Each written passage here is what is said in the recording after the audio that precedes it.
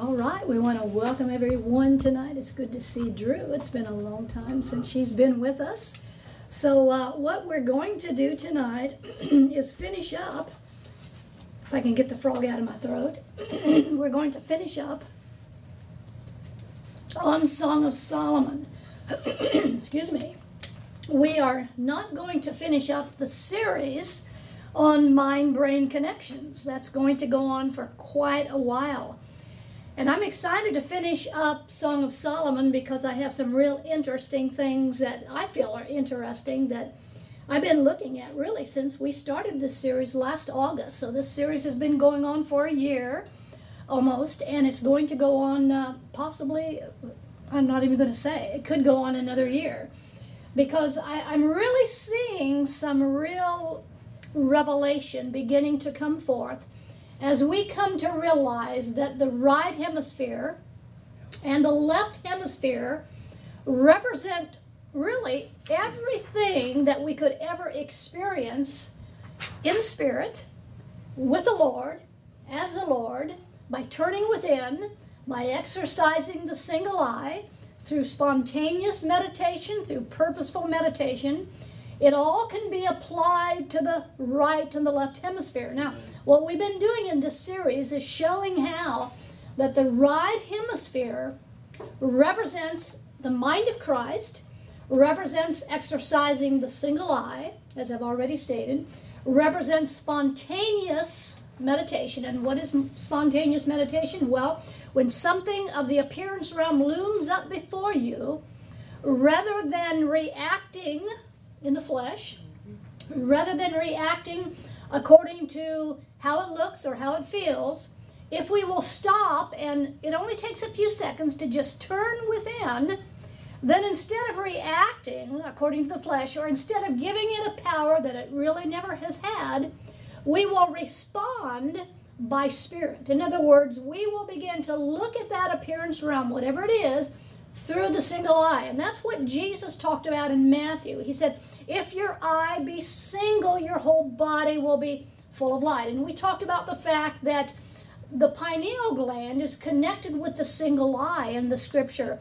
And once the pineal gland is activated, what it does is secrete, especially in the nighttime, melatonin that kills cancer cells, that lightens the skin. They're saying now that it swallows up or it dissolves heart blockages. It does all kinds of things. It renews the youth.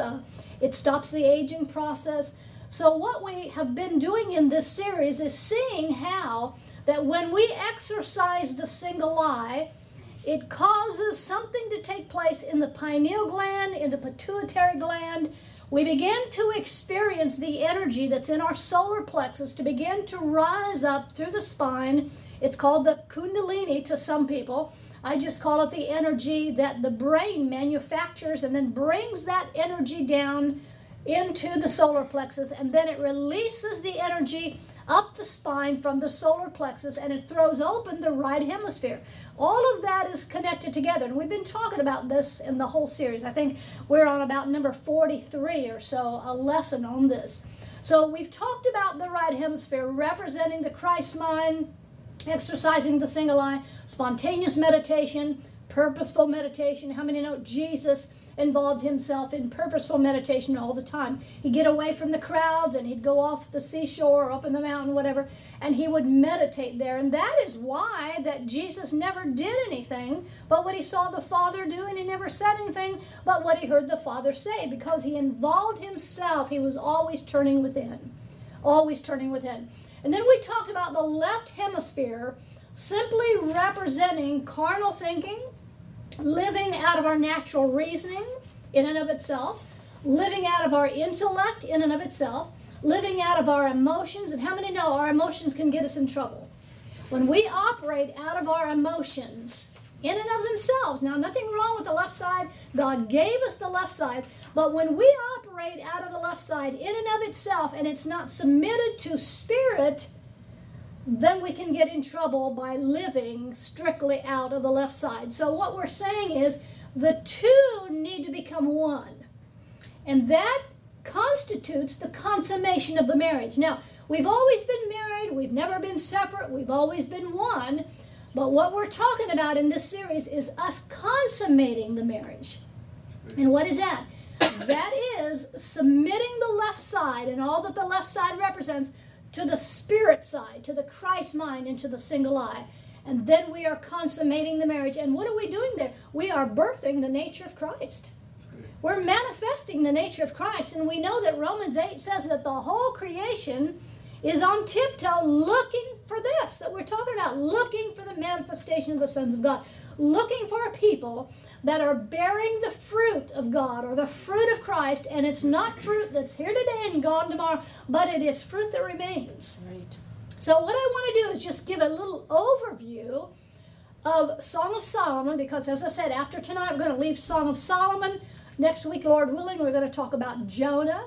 You know, so many people have taken that story of Jonah and they've said, well, you know, he was disobedient, so he got thrown overboard and he was swallowed by a big old whale, and then the whale gets a virus and pukes him out and pukes out an evangelist. Well, that's really not what it's all about. It really is happening within us.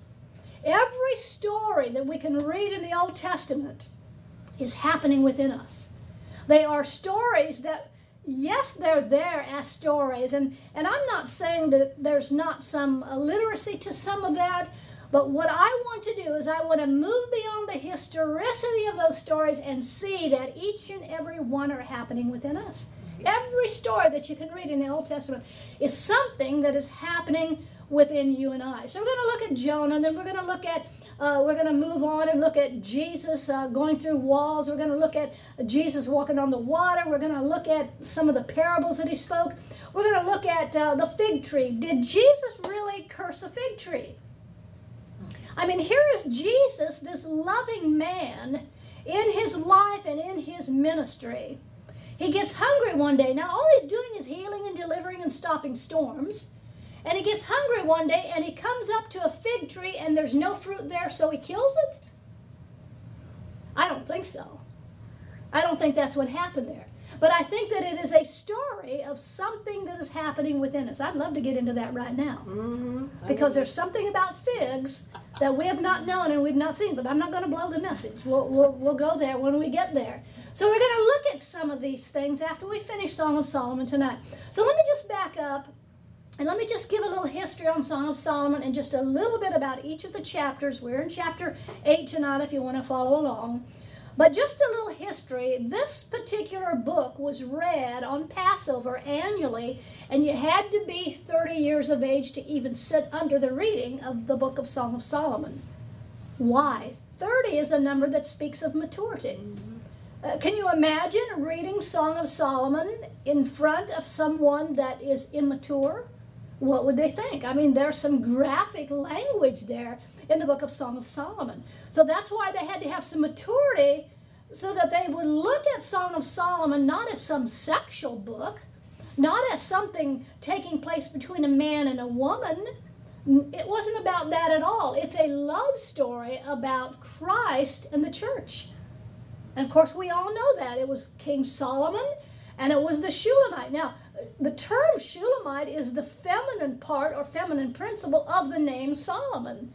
So that designates that they were always one, but then there was a desire within her to come together with the king or with Solomon to consummate the marriage, even though they were always one.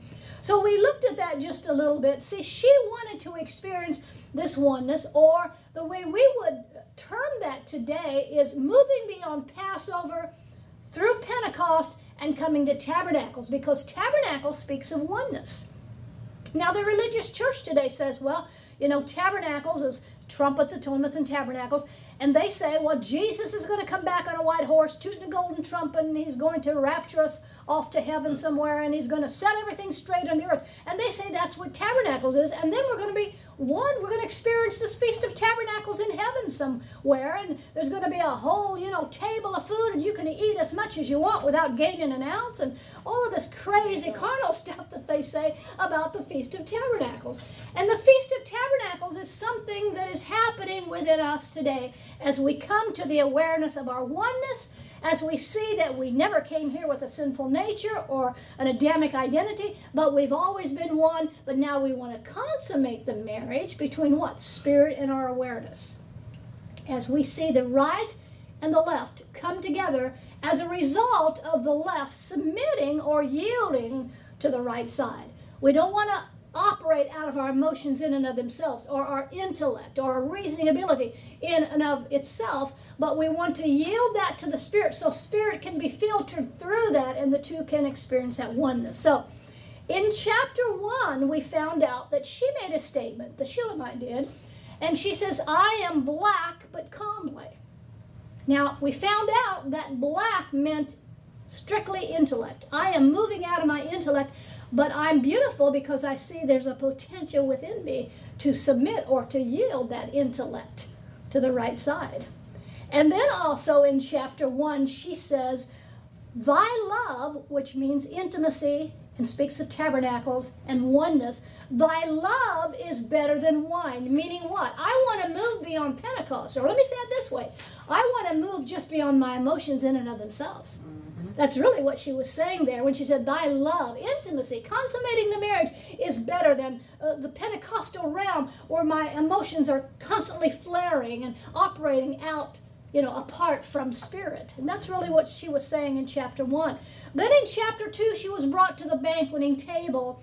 And at the banqueting table, she began to hear a whole new level. She was being fed on a whole new level.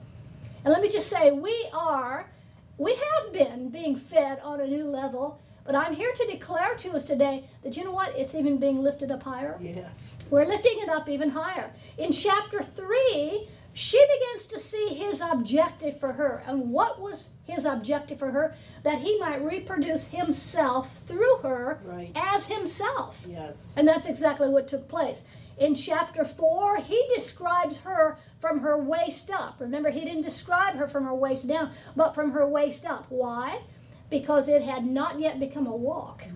She hadn't consummated the marriage. It had not become a walk as of yet. In chapter 5. Now, in chapter 4, remember she said, let my beloved come into his garden. And then in chapter 5 is where he said, I've already come into your garden. I'm already there. You just need to wake up to that. And the garden is what? The garden is the right side. Or excuse me, the garden is the left side. It's bringing that left side into the oneness of the right side. You and I have a vineyard. What is the vineyard? Where is the place in you and I that we need to keep the garden? On the left side, see? In this place where, see, and that's not, see, Adam didn't do that.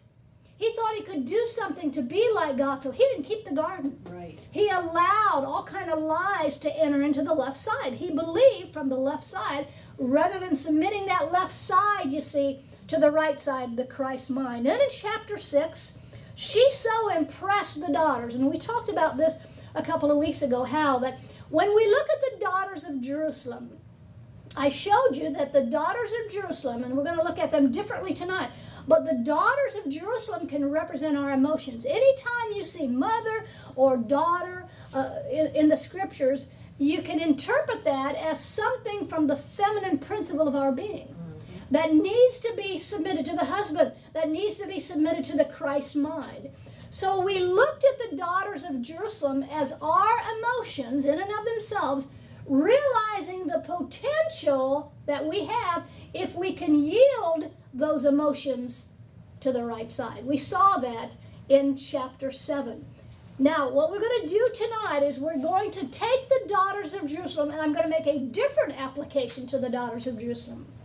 Because how many know, once our emotions are submitted to the Christ, and we're beginning to view things through the single eye, then the daughters of Jerusalem, which would represent, and this is important, the daughters of Jerusalem that would represent those who are asleep in Christ, which would be those who are what? Are believers, but yet they're bamboozled and hoodwinked by a bunch of religious concepts. Okay? So once we take our emotions, the daughters, when we're still operating in our emotions, and we begin to realize the potential when our emotions and our intellect and our reasoning abilities are under the control of the Spirit, then we move into the Shulamite company. Can you hear that? Yes. And so the Shulamite company then, as the emotions in the left side is submitted to the right, we move from the daughters within ourselves to the Shulamite company. We've consummated the marriage, and now the daughters of Jerusalem Jerusalem to us would be those who are asleep in Christ. In other words, the believers that are deceived still. And also, the daughters of Jerusalem can be beyond those asleep in Christ, can be those who are dead in Christ. Now, who are the dead in Christ? The dead in Christ are those who have been in Christ all the time, from eternity, but they have never acknowledged that. See, all men are in Christ, but there are those that are asleep in religion. All men are in Christ, but there are some that are dead, meaning they have not even acknowledged the fact that they're in Christ. So what am I saying? I'm saying now, as we have the left side submitted and under the control of the Spirit, we move from being within ourselves a daughter of Jerusalem, we move to becoming a part of the Shulamite company.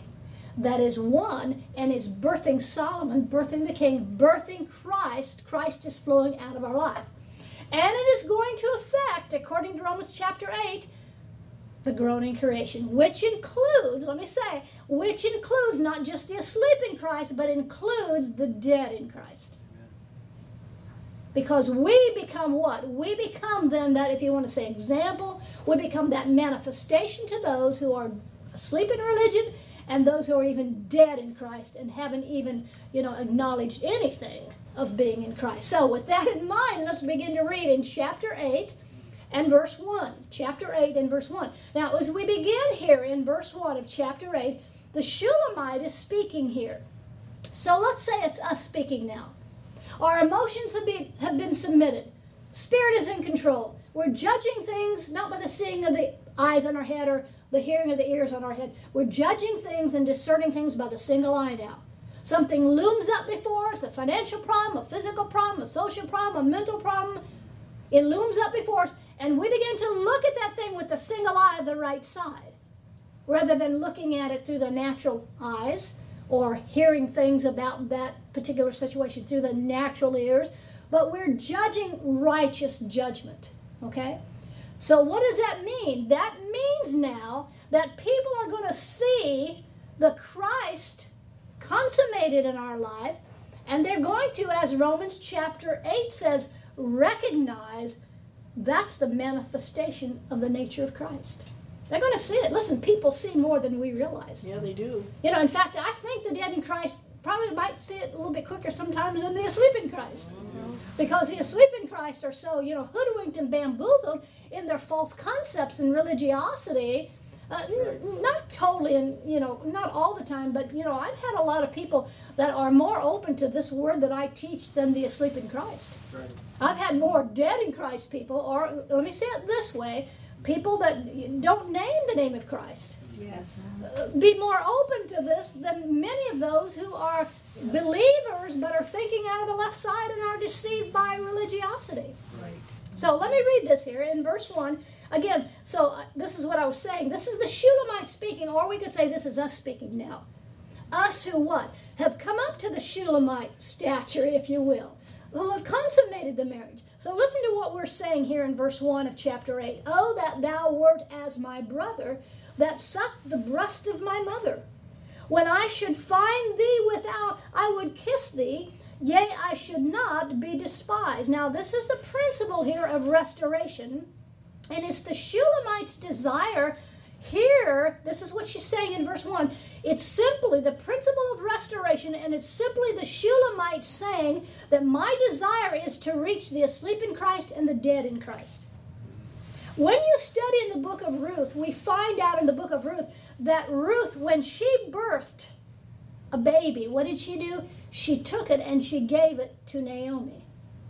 What is that? That is a picture of us birthing Christ and giving it to people.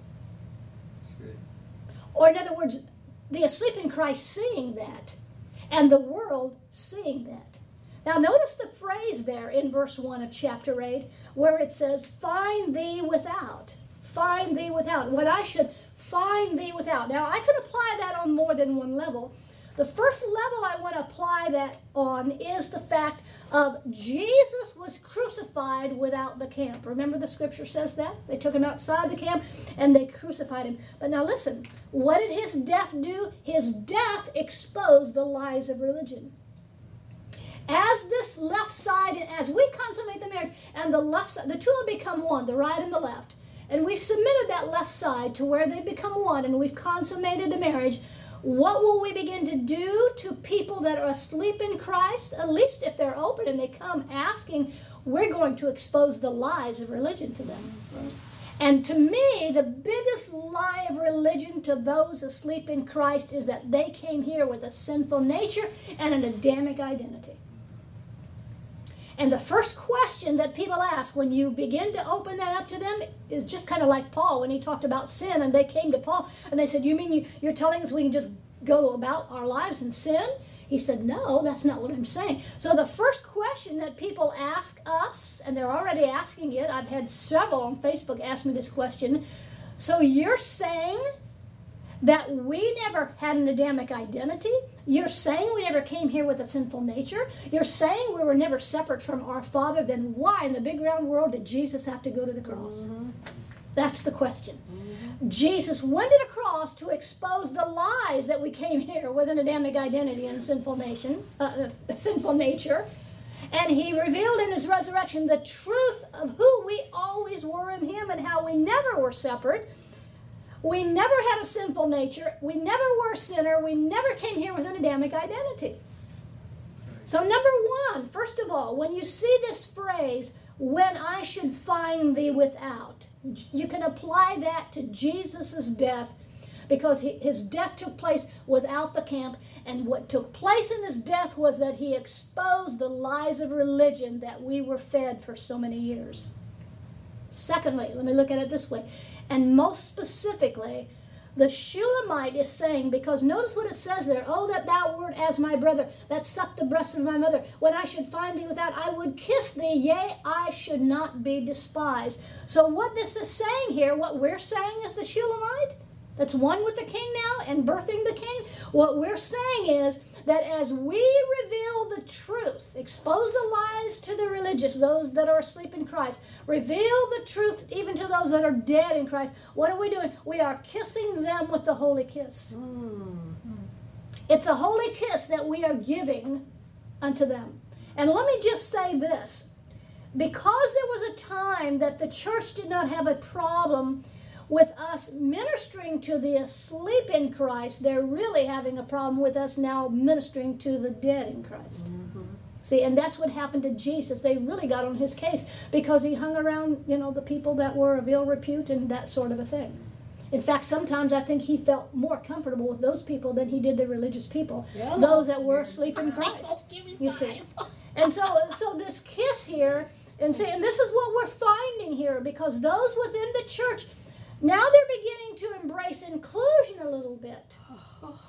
So now they're beginning to not be so upset if we are ministering to the dead in Christ, because they're finally beginning to embrace a little inclusion. So what the Shulamite, listen, the Shulamite is kissing the world with the message of the truth about who they have always been in Christ. And the biggest way we're kissing them with the holy kiss, I used to go to a church that they literally kissed with the holy kiss. The women kissed the women, the men kissed the men, and the women sat on one side of the church and the men sat on the other, all kind of segregation going on. And they took this literally. But listen, we are kissing those asleep in Christ and those that are dead in Christ by showing them, by exposing the fact of what Jesus exposed and by revealing the truth of what his resurrection revealed, and that is we never were separate from the Father. Never separate from my dad. We never were separate. We were never a sinner. A sinner is simply one that just doesn't know who they are, because sin means mistaken identity. And then out of the mistaken identity comes the behavioral problems. Right. Okay? Now, in verse 2, notice in verse 2, the Shulamite is still speaking, or let me say it this way, we're still speaking as the Shulamite company or this first fruit company or those that have birthed the nature of Christ. We're still speaking. And notice it says, I would lead thee and bring thee into my mother's house. Who would instruct me? I would cause thee to drink of spiced wine of the juice of my pomegranate. Now, what the Shulamite is saying here, or what we're saying here, is, and remember the pomegranate, all the good stuff was on the inside. So what are we doing? We are going to, by revealing these truths, by revealing the lies of the death exposed, by revealing the truth of the resurrection revealed, we are going to these people as Spirit leads, the asleep in Christ and the dead in Christ, and we are causing them to be able to drink, as it says there, of the spiced wine and the juice of the pomegranate. And the pomegranate points to the fact that there are a people in the earth today that are living from the inside out. In other words, they're living from the right side, not from the left side of carnal thinking and false concepts and ideas that religion has taught us. But they're living from the inside out. They're living by the Christ mind. They are living by exercising the single eye. They are living by spontaneous and purposeful meditation. And so what this is saying in verse 2 is that we are ministering. We're going to these people as the Spirit leads, and we're telling them, I can teach you how that you can experience this oneness for yourself. I can show you how you can live from the inside out. I can show you how you can exercise the single eye that will cause your whole body to be full of light. Mm-hmm. I will show you how you can experience the immortality of your body. I can show you how you can experience living the life that you were designed and given to live. And that's what it's saying there in verse 2. These people, the Shulamite company, that have birthed the nature of Christ, they're going out and they're showing the people how that they can live from the right side as opposed to living from the left side. How the two can be joined together. How that what the death exposed and what the resurrection revealed is what they need to come to the understanding of how they can live the Christ life that they were destined to live from eternity. Now, verse 3, she's speaking now here in verse 3 to the king, and this is very important. And there was another place, I think in chapter 3, maybe it was, I'm not sure, where there was a similar verse as it says here, and she is speaking to the king. In other words, you could say, we're speaking to the king now. We're speaking to him because we are birthing this nature of Christ, and so we're saying something to him within us, okay? This is all happening within us. So verse 3, his left hand should be under my head, and his right hand should embrace me. In other words, he lifted up the left side to bring it to the right. How many know that it took he within the midst of thee for us to take that left side and submit it to the right? It was through the power of the Spirit, not the energy of the flesh, but through the power of the Spirit. As the Word was quickened within us, made alive, as it was conceived within our virgin consciousness, it was He doing the job. And as it says there, his left hand should be under my head, and his right hand should embrace me. That is simply saying that through the power of the Spirit, He's equipped us and given us everything we need, and it's His left hand under our left side lifting it up to the right so the two could become one. It's all a spiritual happening that's taking place within us and has been taking place within us. He does it all. Verse 4. Now here, He is speaking to the daughters, and He's charging them not to scare people away. That's good. And and we've been guilty of that in the past. We've been kind of guilty of, saying things to people that were maybe first starting to come into this, and we need to realize that it doesn't matter where people are, whatever level of awareness they're on. The main thing is that they're coming and they're waking up. See? And so what we need to show people is it doesn't matter what level you have been on, because we've all been on different levels. He meets us at the level that we're at. Aren't you glad He has always met us at the level that we were at? So He's speaking to the daughters here, and He's charging them not to scare anyone away by giving them too much. Sometimes we can give people T-bone steak and they still need pablum. Yep. Or they still need a milk bottle, you see. And I thank God that people are more open now, and we can give out a lot more than what we were previously able to give out. Thank God for that, because people are awakening all over the place. But look what it says there in verse 4. I charge you, O daughters of Jerusalem, that ye stir not up, nor wake my love until He please. So He's simply telling them to rest in what has been taught to them. Don't get in a hurry. Don't try to speed up their growth, those that are asleep in Christ or those that are dead in Christ. just let them go at their pace. You know, there's a saying, and I know it's kind of a new agey saying, that people say that when a person is ready, when they're teachable, the teacher will show up. How does that go?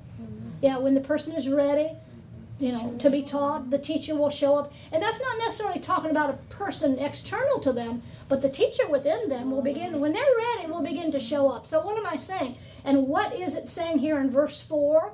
That we should not get ahead of the Spirit, and we should not try to be hasty with people's growth, wanting to see them wake up overnight. People will wake up. I mean, people are asking more questions than they have ever asked before. And they're beginning to realize that some of the religious concepts that they have received over here on the left side just were not the truth and didn't help them out all that much. So in other words, we should not get in a hurry or get hasty, is what he's saying there in verse 4. Now in verse 5, the daughters, those asleep yet in Christ, those that are dead yet in Christ, are asking a question at the first part of verse 5, and then the rest of the verse is addressed to him who was birthed out of the Shulamite. So look what it says there in verse 5. Who is this? Now this is the daughters. See, we've birthed the nature of Christ. Groaning creation is on tiptoe looking for the manifestation of this birthing. And so they're still in the daughter realm. They're either in the dead in Christ realm or they're in the asleep in Christ realm. And so they're seeing a people, a Shulamite people, or you could say even a Solomon company, because the two are one now. And look what they say in verse 5. Who is this? Who is this? Remember when Ruth came back from the presence of Boaz? Isn't that what Naomi said? Who are you? See, and that's what people are beginning to say about us. Where have they been? Who are they? See, who are these people? Seem a little strange, but who are these people? Looks like they've had some kind of an experience in God. You know, it's kind of like in Acts. You know, they came to the disciples and said, we can see you've been with God. Absolutely. So notice there, who is this that cometh up from the wilderness, leaning upon her beloved? I raised thee up under the apple tree. There thy mother brought thee forth. There she brought thee forth that bare thee. And so what this is saying here simply is they're going to look at this people that have consummated the marriage, and they're going to wonder not only who they are, but where have they been? Because we want to experience what they have experienced, because we can see that they've had an experience above and beyond what the normal run-of-the-mill Christian has experienced. Now, let me bring this also out concerning Ruth. When she was in the presence of Boaz, and she came back to Naomi, and Naomi said, who are you? You know, after she had been in the presence of Boaz, who are you? Remember, it says there that Ruth came back with 6 measures full. 6 measures full. Now, I'm going to say something about this that if those that follow us listen to the live stream on Sunday evening, I said it a little differently. I'm going to say it a little differently tonight as well. So she came back, Ruth came back with 6 measures full. What would that represent? Crucified, crucified with. Died, died with. Buried, and buried with. So what does that tell us? What does that reveal to us? The crucified and the crucified with, the died and the died with, the buried and the buried with. What did Jesus say on the cross? But it is finished. What is the it that was finished? It means the baffling wind of self. So the I that we thought we were on the left side is what was crucified. Can you hear that? That which was buried was the I that we thought we were, but we never were. Good. The it that died, the I that died was, you know, what does it say in Colossians 1:21? We were alienated and we were enemies in our mind. Not the right side, in the left side. So that is what was crucified, what we thought that was false. The illusion that we thought we were. The I that we thought we were was crucified, died, and buried. And that's what it represents when she had spent that time in the presence of Boaz, and she came back to Naomi, and Naomi said, who are you? And she came back with that 6 measures. Something had happened to her. Why? She came in contact with the presence of Boaz. And that's really what's happening today. So they ask here, the dead in Christ and the asleep in Christ are seeing us who have birthed Christ, and they're saying, who is this? And notice it says, who is this that came out of the wilderness? What is the wilderness? The wilderness is confusion. Mm-hmm. Thank God we've come out of all that confusion. Thank God. See, Babylon means what? Confusion by mixture. We've had a lot of mixture. That's right. And then look what it says. She came out of there leaning upon her beloved, or trusting on the right side. Trusting in the right side. Slipping into the Christ mind when something looms up before her in the appearance realm. Judging it according to the single eye. Spending that time in that spontaneous or the purposeful meditation. It's just simply she was leaning upon her beloved. She was trusting on the right side as opposed to trusting on the left side. Then the Shulamite speaks in the second part of this verse, and look what it says. And she says, and this again is us who are birthing the nature of Christ. This is us saying this. I raised thee up under the apple tree, there thy mother brought thee forth. In other words, the Shulamite raised up that which was conceived within her. What was conceived within her? In the Shulamite, it was Solomon, representing Christ.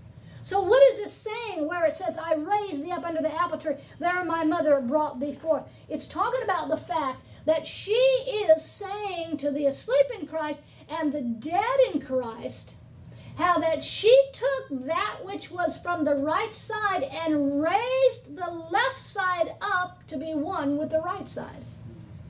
That's what she's saying there. So, and that's what we're saying. When people come to us because they see we have birthed the Christ nature, we operate out of love, joy, peace, the fruit of the Spirit. They're going to come to us and say, who are you? How did this happen? What did you do? And we're going to say, it's not so much something that we did, it's something we became aware of, and we raised up that awareness so that the two, the left and the right, could become one.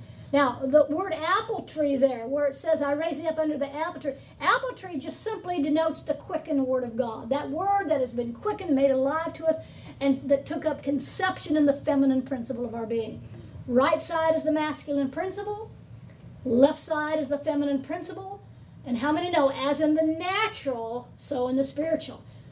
We intercoursed, the right side intercoursed with the left side. The masculine principle, that sperma of the Word of God, was brought over into the left side. It was quickened there.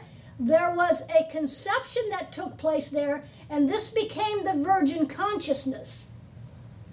And so what took place was that we simply consummated the marriage. We've always been one, we've always been married, but we consummated the marriage.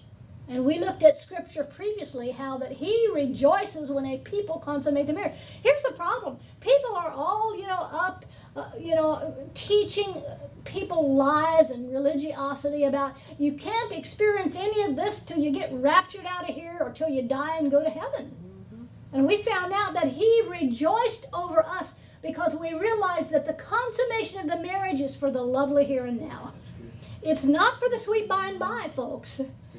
See, there's very little in the New Testament that talks about what happens to people after they physically leave their body. Why? Because it's all about living here.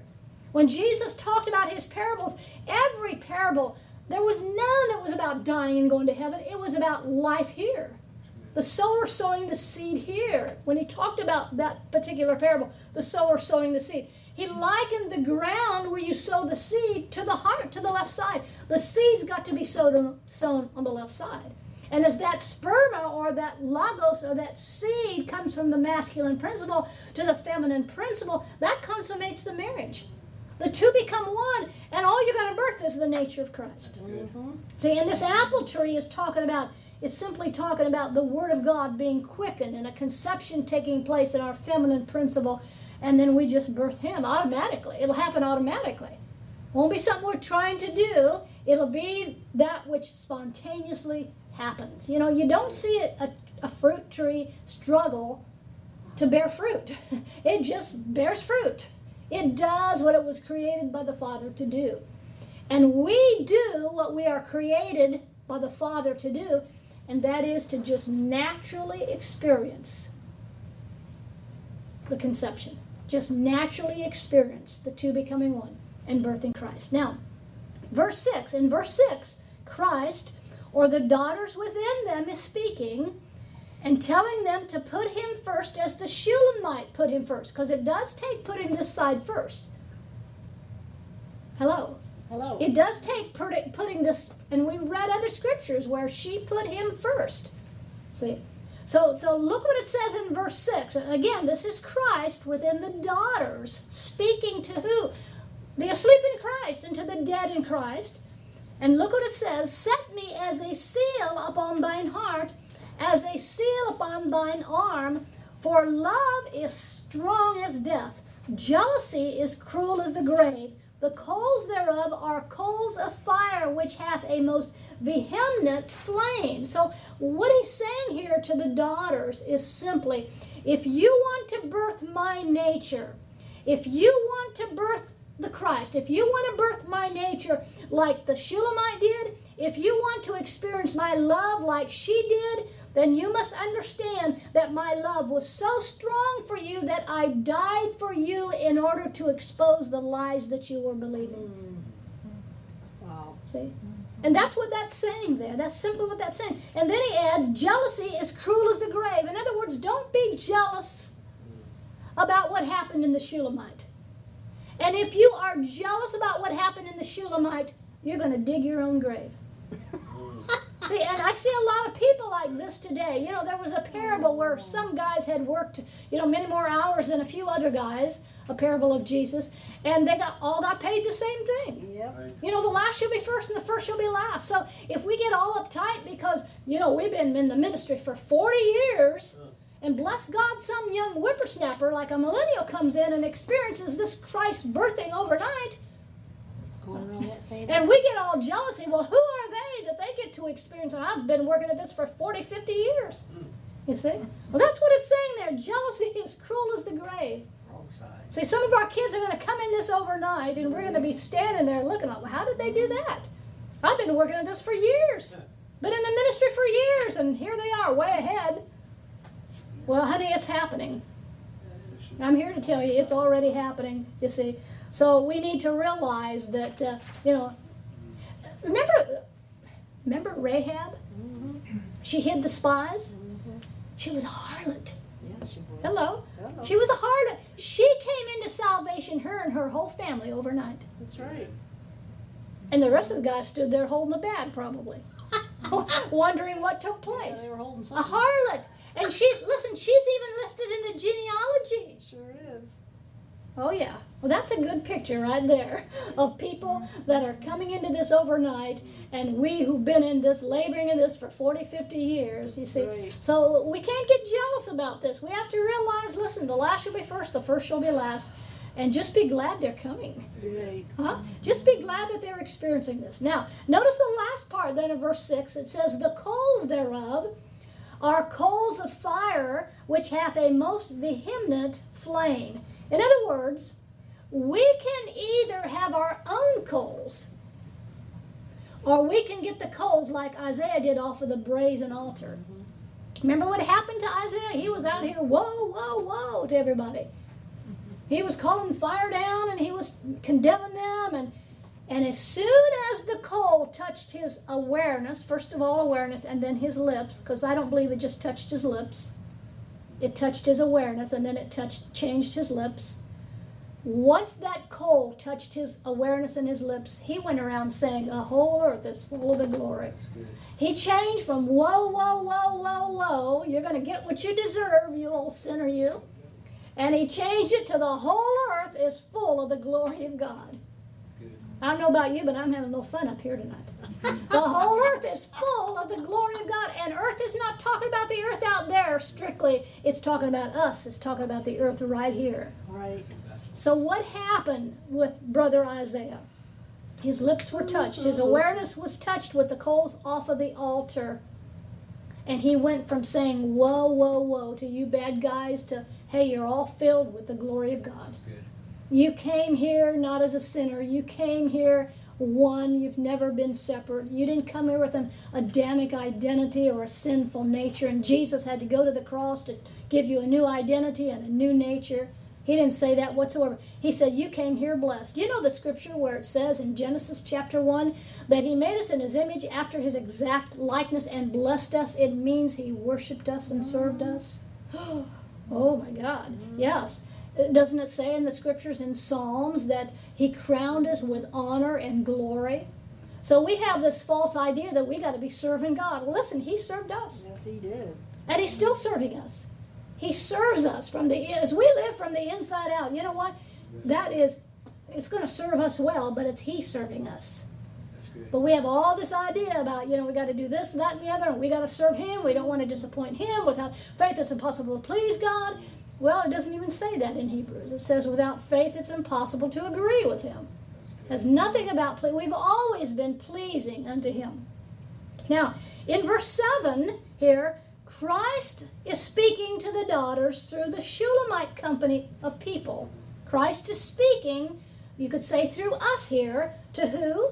To the daughters. And who are the daughters now? The daughters are those asleep in religiosity and the dead in Christ, those who have not even named the name of Christ, those who don't even have an inkling that they've always been one with him.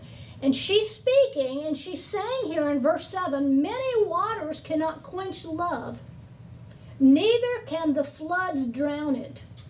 If a man would give all the substance of his house for love, it would utterly be condemned. In other words, no matter what people say about this Shulamite company and the word that they are ministering and the expression of Christ that's coming out of them, no matter what people say, it doesn't matter how they want to come against us and put us down or persecute us. It says right here, no matter what people say, love cannot quench the floods that would come out at us.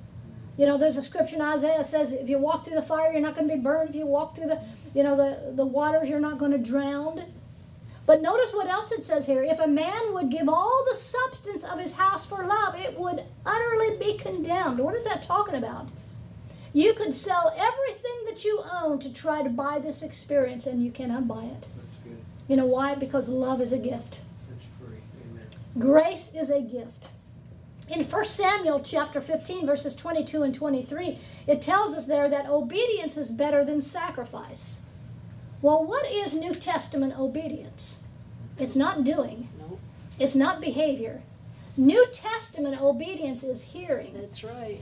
And one of the meanings of worship is to hear, to understand, and be able to speak that word. That's New Testament obedience, is hearing by the Spirit. Are we hearing? That's obedience, folks. That's New Testament obedience. Are we hearing by the Spirit? Are we hearing from the right side or are we hearing from the left side? It depends what we're feeding on. Right. It really depends what we're feeding on. Tree of knowledge of good and evil is the left side. Tree of life is the right side. Now, verse 8 states, and in verse 8 here, the Shulamite is speaking, or we could say we're speaking. Those that have been part of the daughters, but they brought the emotions under the control of the Spirit, and so now they're a part of a Shulamite company, which we are a part of because we're one with the King. We're birthing the nature of Christ. So listen, the Shulamite is speaking here in verse 8, and she's speaking to the daughters of Jerusalem. Again, who are the daughters of Jerusalem? Those that sleep in religiosity and those that are dead in Christ. And look what she says here. This is very interesting in verse 8. She says, we have a little sister and she has no breasts. We have a little sister and she has no breasts. What shall we do for our sister in the day when she shall be spoken of?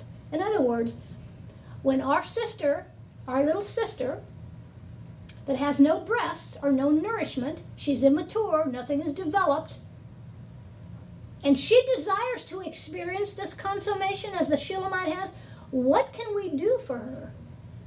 That's the question that is being asked. What can we do for our little sister that has no breasts? What shall we do for our sister in the day when she be spoken of? When she desires to experience what we've experienced because she sees what we have experienced, what are we going to do for her? Well, we're not going to minister to her from the left side. That's right. I guarantee you. We'll minister to her from the right side. Right. From the Christ mind. from the single eye. We'll show her that she never was separate from the Father. That's right. We'll show her that she never was a sinner, that she always was holy, she always was righteous. We'll show her according to Ecclesiastes, where it talks about the fact that we came here upright, but we came up with many inventions. And what were the inventions? The lies of religion. We came here upright, it says in Ecclesiastes. Where is that? Chapter 7, around chapter 729. We came here upright, but we came up with many inventions or many false ideas about that uprightness. So what are we going to tell our little sister that has no breast, that has no maturity, that has no real nourishment from anyone? We're going to tell her, you never came here as a sinner. You came here upright. You came here holy. You came here righteous. You didn't come here with an Adamic identity. You didn't come here with a sinful nature. You were always one with your Father.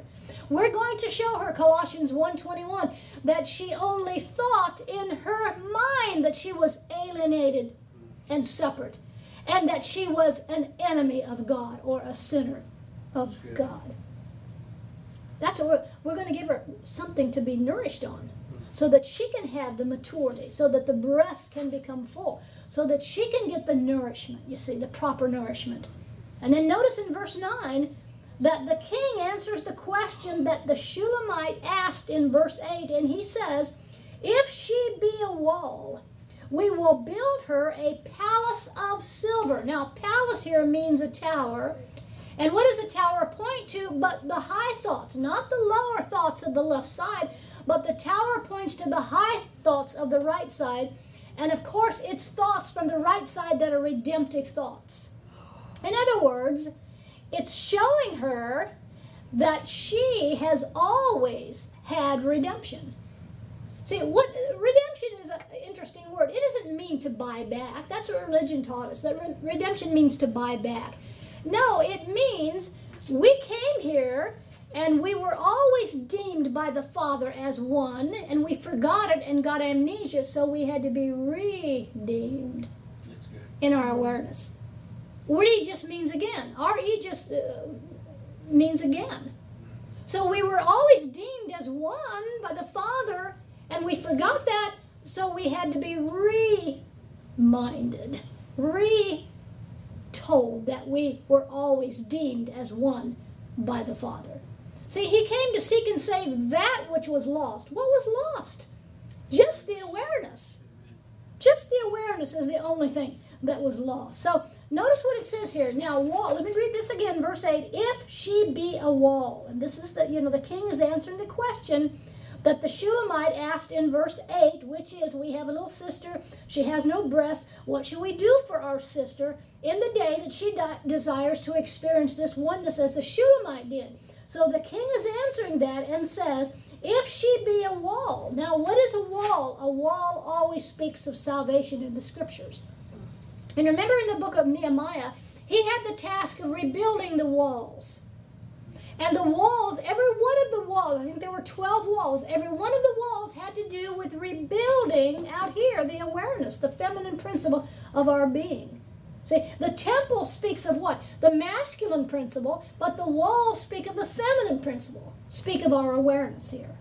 So what is being said here in verse 9 is, and if, it's a big if she be a door, we will enclose her with the boards of cedar. In other words, if she is one that is coming to the realization of the wall salvation, then we're going to build her with boards of cedar. See, we all become, as the two become one in our experience, you know what? We become a wall to people. We become salvation to people because we have realized that he is salvation as us, and now we are an entranceway for people. We are a wall for people. And notice, if she be a wall, we will enclose her with boards of cedar. Now, the door here is connected with cedar, which denotes what? Solomon's temple was built by cedar. And what is the word cedar? What does that denote? Cedar denotes everlasting. Where do you get cedar? Evergreen tree. So it's speaking of, if she's going to be a wall, if she's going to experience salvation and then bring that salvation and be a door of salvation to others, we have to build her up on cedar. We have to show her the eternal oneness that she's had, the eternal salvation that she's always had, the eternal inheritance that she has always had. In other words, she can be a door of life to others once she has realized the eternal salvation, the eternal inheritance, the everlasting life that she has. Now, verse 10, Shulamite is speaking, and she is saying, and again, that's us speaking to the dead in Christ and the asleep in Christ. I am a wall, listen, and my breasts like towers. Then was I in his eyes as one that found favor. Now, once again, what are we doing? We are bringing salvation to the dead in Christ, and we're bringing salvation to the asleep in Christ. In other words, we're simply showing them that from before time ever began, they had salvation. Ephesians chapter 1, 3 and 4, 1 Timothy 1 and verse 9, we were saved from before time, objectively. Now, subjectively, to experience that, yes, we have to acknowledge that. But listen, salvation has been a discovery. It's not something that we walk the green mile, we accept Jesus as our Savior. You know what? We all did that, I'm sure. But what that really was a discovery of something that had been true about us from before time ever began. That's good. And that's what's being said here. I am a wall, and my breasts like towers. Then was I in his eyes as one that found favor. Then was I in his eyes as one that found peace. Another word for favor there in some Bibles is peace. In other words, she discovered in herself that he, as her, was salvation, was oneness, was health, was wealth, was all in all. See, she's beginning to wake up here in verse 10 because the Shulamite is speaking and saying, I am a wall and my breasts like towers. And I was in his eyes as one that found favor. She's saying, this is what I am. The Shulamite is saying, this is what I am, and this is what those who are asleep in Christ and dead in Christ are going to experience, because I'm going to become a wall to them. I'm going to become all in all to them through my union that I have in Christ and through the birthing, that which I have birthed of Christ. Now, it gets better and better. Look at verse 11. We're almost done. She's still speaking here. The Shulamite is. And she says, Solomon had a vineyard at Baal-Hamon. He let out the vineyard, listen, unto keepers. Every one for the fruit thereof was to bring 1,000 pieces of silver. Now listen to this. Baal-Hamon there means Lord of a multitude, Lord of many, and many speaks of where it says many are called, few are chosen. Many means the largest number. In other words, it includes all mankind. So in other words, Solomon had a vineyard that included all mankind. We're his vineyard. All humanity is his vineyard. But now listen, and he let out his vineyard to keepers.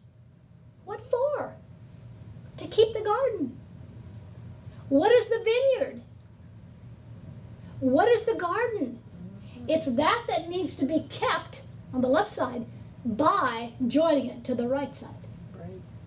That's what Adam didn't do. He did not keep the garden. He was told all he had to do, all his job that God gave him to do was to keep the garden. See? So we must learn to keep the garden. How? By joining the left to the right side. And then look what it goes on to say. Everyone for the fruit thereof was to bring 1,000 pieces of silver. Now, 1,000 here simply means glory. And how many know we were crowned with glory and honor? So in other words, we're the ones that must keep the awareness. We must keep the garden. We must keep the weeds from growing in the left side. How? By bringing the sperma, the logos, the seed of the word over to the left side so the two can experience that oneness. Now, we could go to the most holy place of the tabernacle, and we can see that the most holy place was 10 by 10 by 10. What does that designate, 10 by 10 by 10? That's 1,000. That's where he lives. He lives in the most holy. Guess where the most holy place is? Right here. Where? Listen, we are the house of God. We are the temple of God. And more specifically, where are your temples on your head? But on either side of your head. If we didn't have consciousness, if we didn't even have a brain, there'd be no experience of what we're talking about. You couldn't experience what we're talking about without the consciousness. So he dwells in the most holy place. He dwells in our consciousness. See, he dwells in our consciousness. That's the only place he can dwell, is in our consciousness. If we didn't have a consciousness, we'd be laying flat dead on the floor. Because consciousness is the same word as spirit. We are spirit slowed down to visibility. Meaning we are consciousness, and he dwells within our consciousness. And this is what it's talking about here, where it says, everyone for the fruit thereof was to bring 1,000 pieces of silver. In other words, we're to have the consciousness that he always deemed us as one with him. And again, we forgot. So guess what? We had to be reminded, redeemed, if you will. He came to seek and to save that which was lost. What was lost? Our awareness. Now, look at verse 12. She's still speaking here, and look what she says. My vineyard, which is mine, is before me. Thou, O Solomon, must have 1,000, and those that keep the fruit thereof 200. So notice what she's saying here. She's saying, it's my garden to keep, but yet it's his vineyard. See? So in other words, he has entrusted us to keep the garden or to keep the vineyard. It's his vineyard. The right side is his vineyard. But we're to keep the vineyard on this side by what? By submitting the left side, keeping the garden of the left side by submitting it to the right side, which is the... So it's both. It's her garden, but it's his garden. See? It's both. Verse 13, she's still speaking. Thou that dwellest in the gardens, the companions, hearken to thy voice. Cause me to hear it. Now notice it says gardens. It doesn't say garden. Why? It's a many-membered garden. It's a many-membered garden. And the companions denote a first-fruit people. And she's saying here that they hear and they want to hear more, because she has come into a place now to where those who are hungry and want to hear and continually hear more and more and more, she has it. And she can give it because she has kept her garden. See, there's a people today that are learning to keep the garden. And they're realizing it's mine to keep, but it's his. It's his garden, it's his vineyard, but yet he's entrusted me in what the left hemisphere represents. He's entrusted me to keep all the weeds, the lies. See, and those that are still, asleep in Christ, they still have a lot of lies here on the left side. Right. And those who are dead in Christ that haven't acknowledged anything of Christ yet, they still have some lies too, because to them it's all about heaven or hell. I mean, to a lot of the asleep in Christ, it's still about heaven and hell. Right. See? But what is it about? What was it about to the Shulamite? His purpose. And what is it about? What is the purpose for us? It's to consummate a marriage that we've always had by allowing the two to become one. Now, verse 14, make haste, my beloved. She's still speaking. Make haste, my beloved, and be thou like to a roe or to a young hart upon the mountains of spices. In other words, come quickly. That's what it's saying. Make haste, my beloved. Come quickly. Come suddenly. Malachi talks about he comes suddenly to his temple. You see? So as we're about the business of consummating the marriage, that's what we're saying. Come quickly. Not splitting an eastern sky and coming back on a white horse, tooting a golden trumpet, and rapturing people away and setting everything straight in this world. No, come quickly through the manifestation, you see, because we're about the business and the purpose of consummating the marriage. That's what it's saying there. Now, a roe, it says, and be thou like unto a roe and a young hart. A roe is a male deer. And listen, a male deer or a roe, you know what they do? They're keen on following their instincts. So it's talking about a people that are keen in following their instincts on the right side. Meaning what? Always slipping into the Christ mind, no matter what appears. Always exercising the single eye. always stepping back when an appearance realm looms up before you, and just for a few seconds going into that spontaneous meditation so that you respond by spirit instead of reacting by flesh. See, that's what that's saying. A young heart, listen, means strength. It means chief. It means a ram, which is a male sheep. So in other words, he's likening his coming, and he's associating it with people that are strong in the Lord and in the power of his might and are living from the right side as opposed to living out of the left side. So no matter what we teach, it all comes back to the right side. It all comes back to the Christ mind. It all comes back to exercising the single eye. It all comes back to contemplation, spontaneous meditation, or purposeful meditation. It all comes back to that. Amen. And let me remind you of this in closing. And I bring this up a lot. Jesus, in teaching the parable of the sower, said, if you understand this parable, you'll understand them all. And you will understand the principle of life. And what is the principle of life? You don't get a harvest without planting a seed. You don't get fruit without putting a seed in the ground. And he likened in that parable our heart to the ground. So if you understand that parable, that it's all about planting a seed from the right side to the left side. Our spirit quickens that seed, makes it alive, and causes a conception to take place to where this then becomes the virgin consciousness. And we birth the nature of Christ. That's what it's all about, folks. It's not about flying and dying and crying and all of that. It is about, in this life, bearing the fruit. And not just fruit that's here today and gone tomorrow. See, fruit that's here today and gone tomorrow is because it's coming out of the left side. You can get a healing out there on the left side. You can seek healing for the sake of healing, or you can seek things for the sake of things. But Jesus said, seek ye first the kingdom of God and his righteousness, and all of those things that you have need of will be automatically, spontaneously unfolded. You see? So it's all about that. It's all about, so many people today say, well, we worship Jesus. We follow Jesus. He didn't want us to worship him. He wanted us, to follow him by doing what he said. And what did he say? Take no thought. Remember we talked about the Greeks. There were 5 levels of consciousness. There was the earth, there was the water, there was the air, and there was the fire, and then there was the Christ mind. What is the earth? It's carnal thinking. See, what is the water? It's not dunking your head in a pool to get baptized. It's not that at all. It's the washing of the water of the word, this being cleansed and washed. That's what foot washing really points to allegorically. What is the air? It's when you come to the place to where you take no thought of the outside. And then you come to the fire. It's your spirit that quickens and conceives all of this.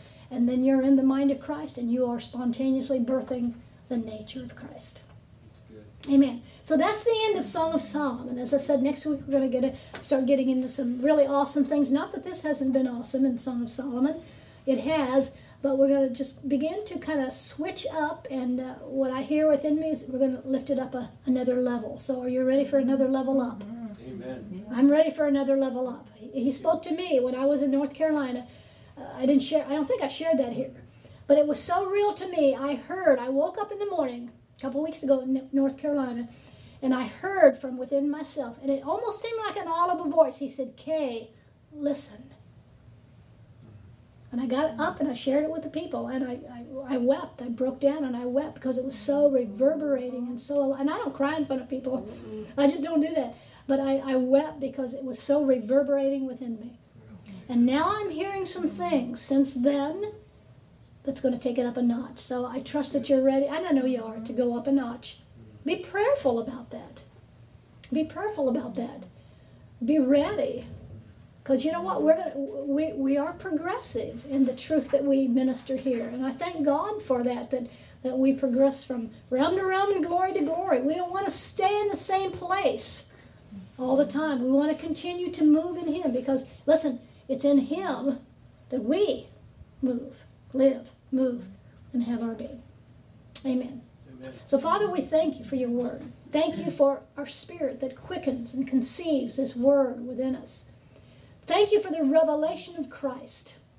Thank you for the opportunity and that you've placed within us everything we have need of to be able to consummate this marriage that we've been talking about.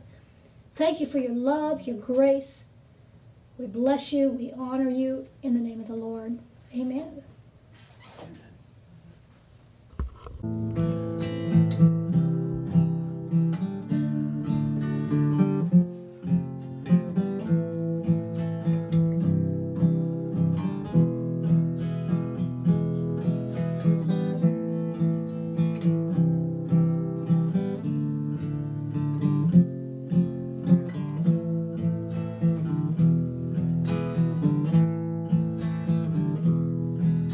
Amazing grace, how sweet the sound that saved us before time begun.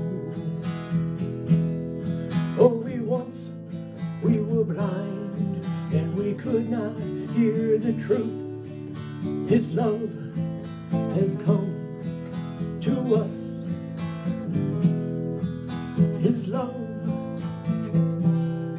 has awakened you. It's His love that will never, never end. For it's love with no time, and love, there's no end. His love, His love. Amazing grace, how sweet the sound that saved you before time began. Made you holy, holy and blameless in His love, in His love, in His love, in His love. No matter what you have done, no matter what you will do, His love will never change for you.